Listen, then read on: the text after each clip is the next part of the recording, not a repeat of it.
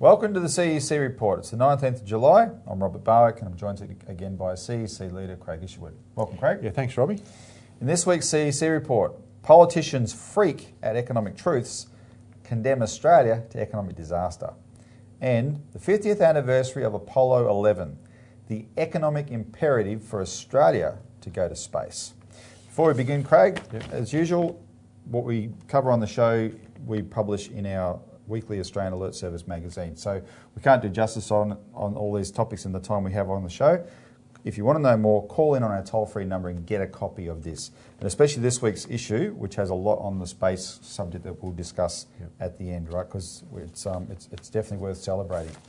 But we're a bit short of time today because we've got fit to get through, so let's get into it. Politicians freak at economic truths, condemn Australia to economic disaster.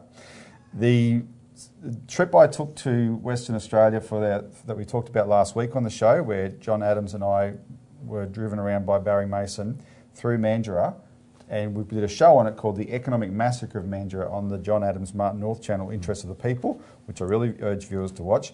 That's had a huge reaction. It's like we've come in from the east to comment on their situation, looking at it through the eyes of people from the east. We said that. We said, look, we're looking at it from the standpoint of what's happening in Mandurah and WA more generally was happening in Melbourne and Sydney, the financial system would be toast. Well, Robbie, I was born and raised in Western Australia, so it's not all focused on the east.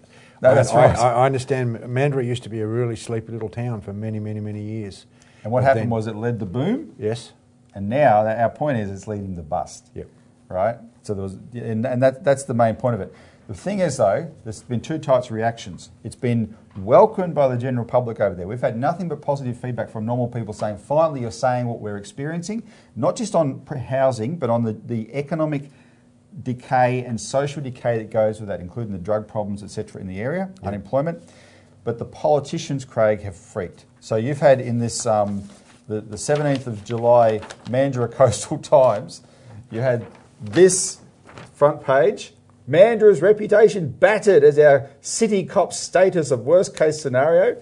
The sky is falling, special report.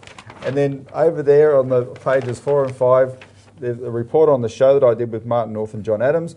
And then you got doomsday economists out of order and attacks from the mayor, the local Labor Member of Parliament and the local federal Liberal Member of Parliament. So the state Labor Member of Parliament and the federal Liberal Member of Parliament. The problem is for their message is this section of the newspaper, the numbers at a glance, housing, renters, insolvency, unemployment, all back up what we were saying.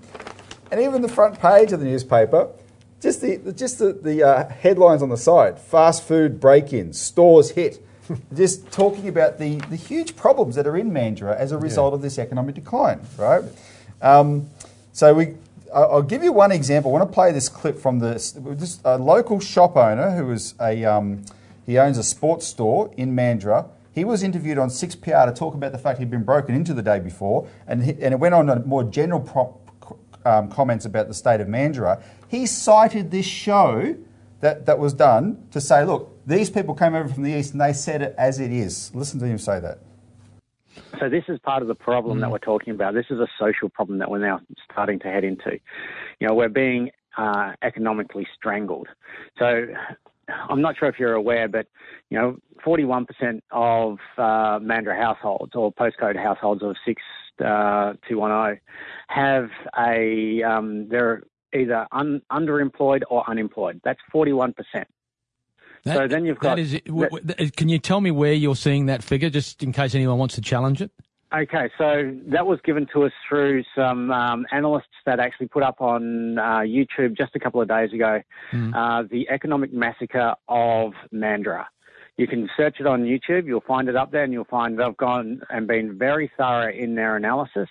They work with the ABC, they work with a number of other government bodies. These guys are not amateurs, these are professionals in their field. Yep.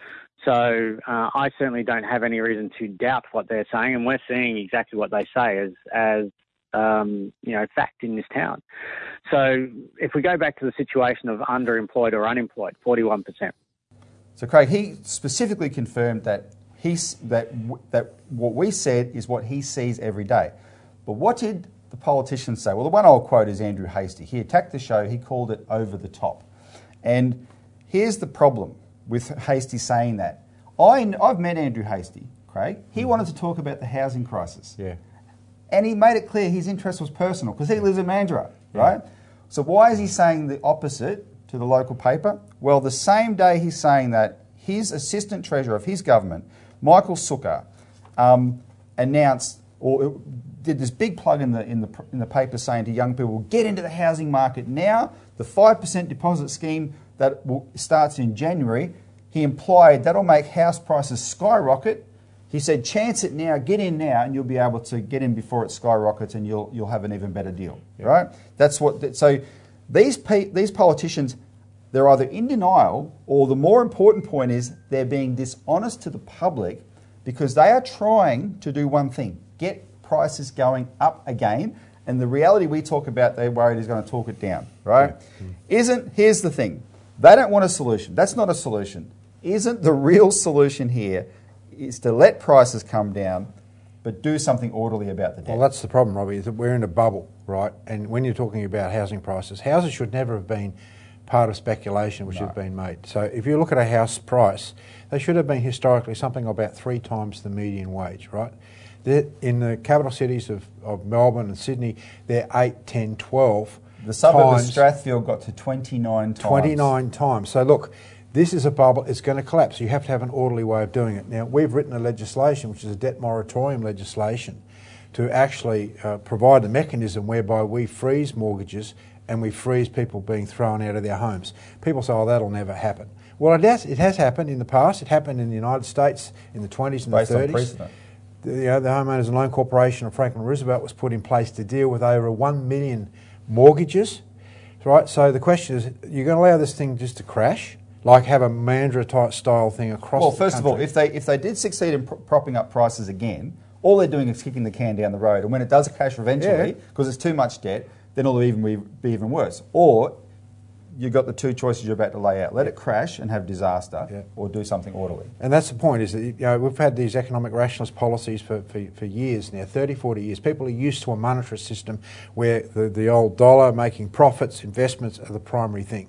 What we say is that's not true. A government has to protect the general welfare of the people. So we're looking at it from the point of view is this is the likely scenario of a complete collapse of the housing market. How do you reorganise the people's mortgages and housing values in order to be able to keep people in their homes, keep families in their homes? Look, Robert, you've already had look at the crime that's happening in Mandurah now. Yep.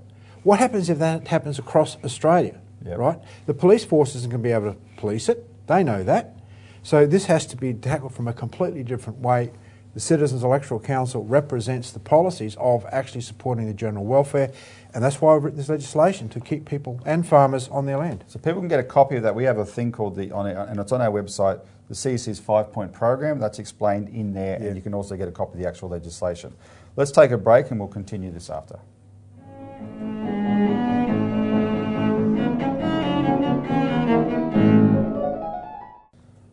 Welcome back to the CEC Report, where we're discussing politicians freak at economic truths, condemn Australia to economic disaster. Now, what we discussed before the break, which is these politicians like Michael Sukkar, they're talking about get into the market now, and because they want to pump it up. The truth about that people have to understand is politicians don't care about the public when they're saying this. The regulators don't care about the public. All they care about is the banks. One of the biggest financial problem in Australia is they allowed our banks to become more exposed to one asset, housing, than any other banks in the history of the world, effectively, right? And so as it wobbles and goes down, the banks are in trouble. Now, so this is what the system has done. That includes the government, includes the regulators, etc. This week, Graham Samuel released his capability review into the bank regulator, APRA, and the whole thing is a sham. Now, there's some truths in there that are always in these things, but in general, in terms of the real stuff, it's a sham. So the headlines call it a scathing attack on APRA's culture and those sort of things. But at the core, it's a whitewash of the fact that APRA has not regulated this risk the banks have, Craig. It's just not only has it whitewashed that, it's praised APRA as, quote, an impressive and forceful regulator in matters of traditional financial risk. No, it is not. And yesterday's Australian newspaper quoted both our friend Dr. Wilson Tsai and the economist Stephen Keen on the fact that APRA's given credit for keeping the banks solvent for the last, where all they did is create a credit bubble through housing, right? And that's what we're paying for now. Anyway, I asked the economist Philip Seuss about this from Aleph Economics. I asked him to I'm going to play 2 clips. I asked him to comment on the Mandurah story, because he knows West Australia very well, and what it means specifically for the banks. So look at this clip. So you've seen the show that John and Martin did, which I appeared on in the Interest of the People, which I recommend people watch on the Interest of the People channel. It's called The Economic Massacre of Mandurah. Just give us your general impressions of what you saw. Well, I've been to Mandurah, Perth, all throughout WA numerous times over the years. And all the way into up to the GFC, Mandurah was boom times. According to the famous Demographia report, Mandurah was the 3rd most unaffordable region in Australia at the time. And then when the GFC hit, something cracked and it never quite recovered.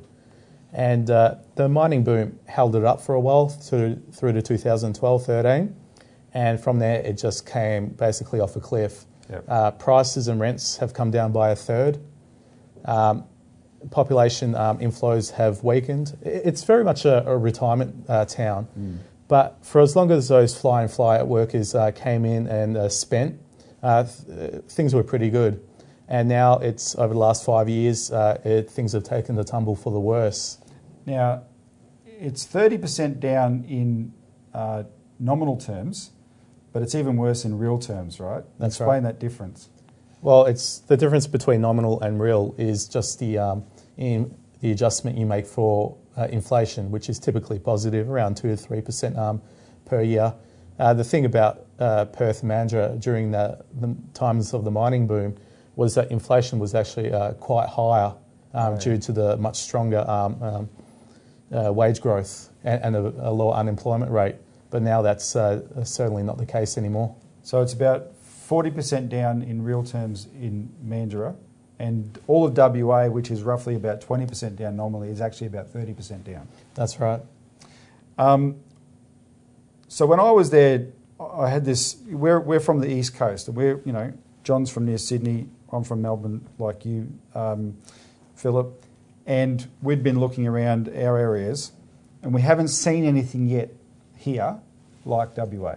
And so my impression when I saw this is, oh my God, if the rest of Australia was like this, Australian banks would already be in trouble. That's what I wanted to put to you.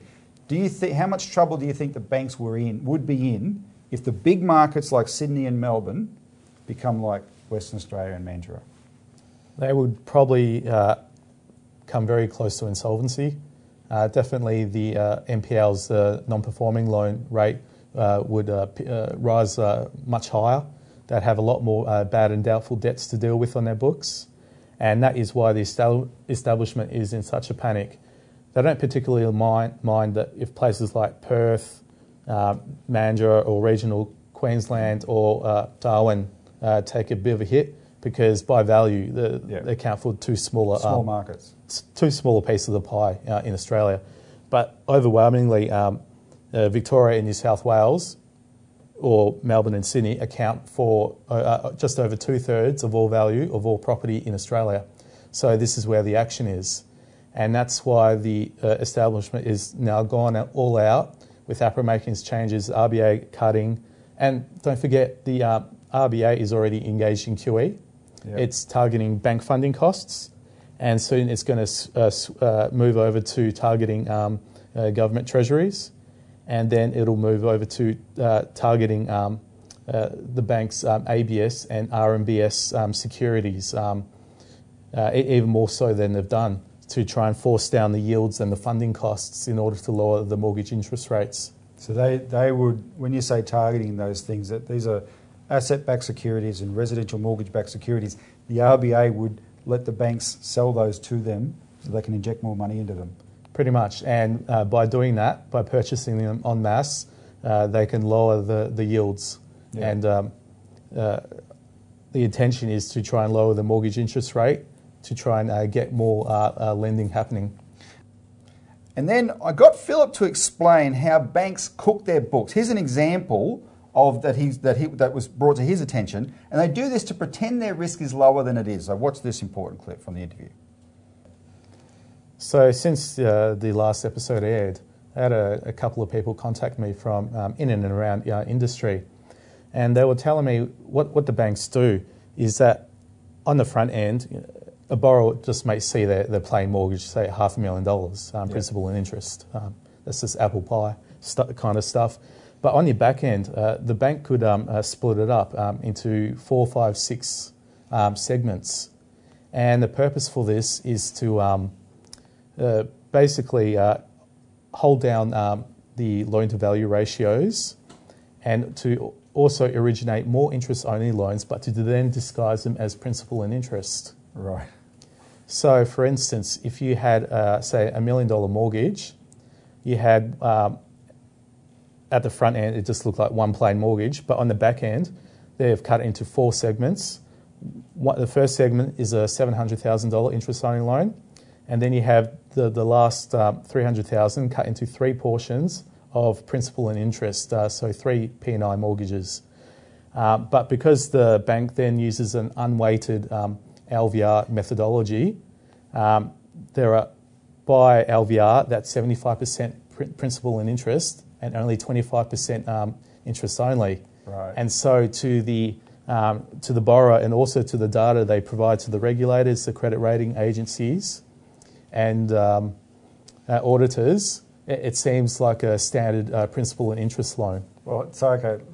In case people missed that, just to interpret it, because this is what unweighted means. There's 700,000 and $1 million is divided into one lot of 700,000 and 3 lots of 100,000. Yep. But that's 4 parts. And they can use an unweighted average where they claim they are 4 quarters of the mortgage. Yep. And present their figures to the regulators and their own. They're fooling themselves. We discussed this last time. They're actually fooling themselves if they're doing this, right? But this is the sort of trick, and it's clearly fraud. I mean, what other intention is there? This is the sort of trick they're prepared to resort to just to pretend their books are better than they are. Well, with the onset of neoliberal privatisation deregulation since the 80s, the banks have had a long time to optimise their mortgage systems to produce the outcomes they want. Yeah. So, Craig, what Philip's just gone through is an example of how under the current APRA regime, regulation is way too complex. And it's based on all these knobs and levers of capital requirements and stuff. How can we simplify regulation so the banks can't game them like that? Well, Robbie, we've got to introduce Glass-Steagall. And then this is our legislation here, Robbie. It's 14 pages. It's not complex. And what it does is simply separates out the retail banking or the commercial banking activities from all the speculative merchant banking, investment banking activities. It breaks up the banks and gets rid of the insurance houses, the stockbroking houses that are stuffed in these banks today.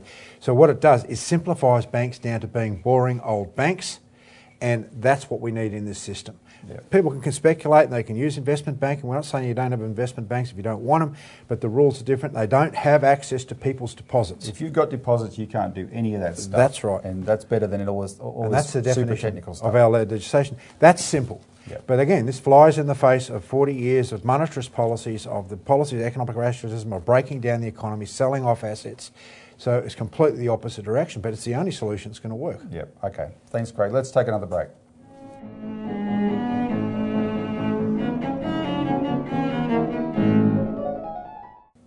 Welcome back to the CEC Report. Finally, the 50th anniversary of Apollo 11, the economic imperative for Australia to go to space. And just quickly, Craig, before we get to the subject, in the break, we were given the news that the Daily Mail online, which ranks with the New York Times as the biggest online newspaper worldwide, also covered the Mandurah story. Economists drive through WA town counting endless for sale signs on properties revealing the true extent of Australia's housing crisis. Yep. So we have really made a big splash with that. People can look that up on the Daily Mail website. So let's get on to something far more elevating, which is the space program. Tomorrow, Saturday, or US time Saturday, that is when Neil Armstrong, the 50th anniversary of Neil Armstrong landing on the moon. This is mankind's greatest achievement. And it came out of something actually evil. The Nazi rocket program, V2 rockets, which my grandfather experienced bombing London when he would live there in the Blitz in World War II, right? They took that technology and they used it for peace and created the space program. Incredible thing. We're saying we should, this is good for the economy. Explain, Craig, how space exploration, which some people might just think is a big bill of money, explain how it's a science driver for economic growth. What you're dealing with in space exploration is you have to overcome all sorts of problems because you're dealing with trying to understand how the universe actually works. So what you do is you make discoveries of how the universe works. You make discoveries of new technologies, and those technologies then can be played back into the economy. And what you see is an increase in the capacity of that economy to support the populations around the world. And that's what's happened with the space program. So, for every I think it's every cent spent, there was 10 cents returned to the economy because of this process. Through better technologies. Better technology and breakthroughs. Now, Australia got in on the ground floor. I think we were the third country to launch a satellite from our own territory. But after the 70s, they just stopped funding it. And we've done very little since then. But you've looked at Andy Thomas. He had some Australians have participated. Yeah, I know, Robbie. We published, and it's online. People can get it. It's Australia's Blueprint for Economic Development. It's our development program for Australia. It goes through water projects, nuclear power. It goes through all that high-speed trains, high-speed shipping. Now, in there, we also talk about Australia actually has to have a space program. And we interviewed Dr. Andy Thomas, who's, I think, one of our most famous astronauts because he spent 130 days on the Mir space station, and he was participated in at least 2 space shuttle missions. And he goes through, and he's called for a space agency, serious space program. We actually have the geographical advantages here in Australia, particularly in Cape York. Because you want to be near the equator, and Cape York is a really good position for But see, Robbie, this gets back to the sense that Australia has to get out of its colonial mentality. Yeah. We have an enormous country here we can develop. If we embrace the idea of a science driver like Kennedy did with the space program, not just for space, but for everything else, we can transform this economy, we can create high-paying jobs. We can have high-speed rail systems like maglev systems or high-speed rail systems for freight all over this country. So instead of just digging up dirt and sending it overseas, we could actually use it here to elevate our economy much higher than just a quarry. That's Robbie, you've got to get out of the colonialist mentality. If Australia wants to become a sovereign nation, we're not a sovereign nation right now. We don't have control of our banking system. We aren't developing our country like the way we should. But if we were to grab hold of the idea of developing our country, accelerating a science driver, and then have our politicians actually support the idea of a science driver economy, this place could be transformed in a very short period of time. And Robbie, we wouldn't have the drought problems that we now have in the centre of New South Wales, where you've got 4 or 5 towns running out of water, when a lot of that water, for example, up north, is running out to sea. Yeah. The Bradfield scheme, which we go through in here, would solve that problem. You might have run a few pipelines from it across to these particular towns, but that would give an unending amount of water for those towns. So in other words, let's solve the problems, right, and do it in a high technology way. That's the solution. One thing I want to mention just briefly, people could look it up, we won't have time, but fusion technology, if we can ever develop it and master it, can really transforms the Earth because it solves all energy needs. We've been calling for Australia to go nuclear for a long time. Yeah, this is our newspaper, New Citizen. Again, it's online too. Australia must enter the nuclear age. If people want to understand more about nuclear power, go on there onto our website. And we could mine an element of the moon called helium-3 that can help do that for us. Yes. One shuttle space load fuels the United States for a whole year. That's right. But Craig, we're out of time. Thanks very much. Yeah, thanks to the listener. Tune in next week.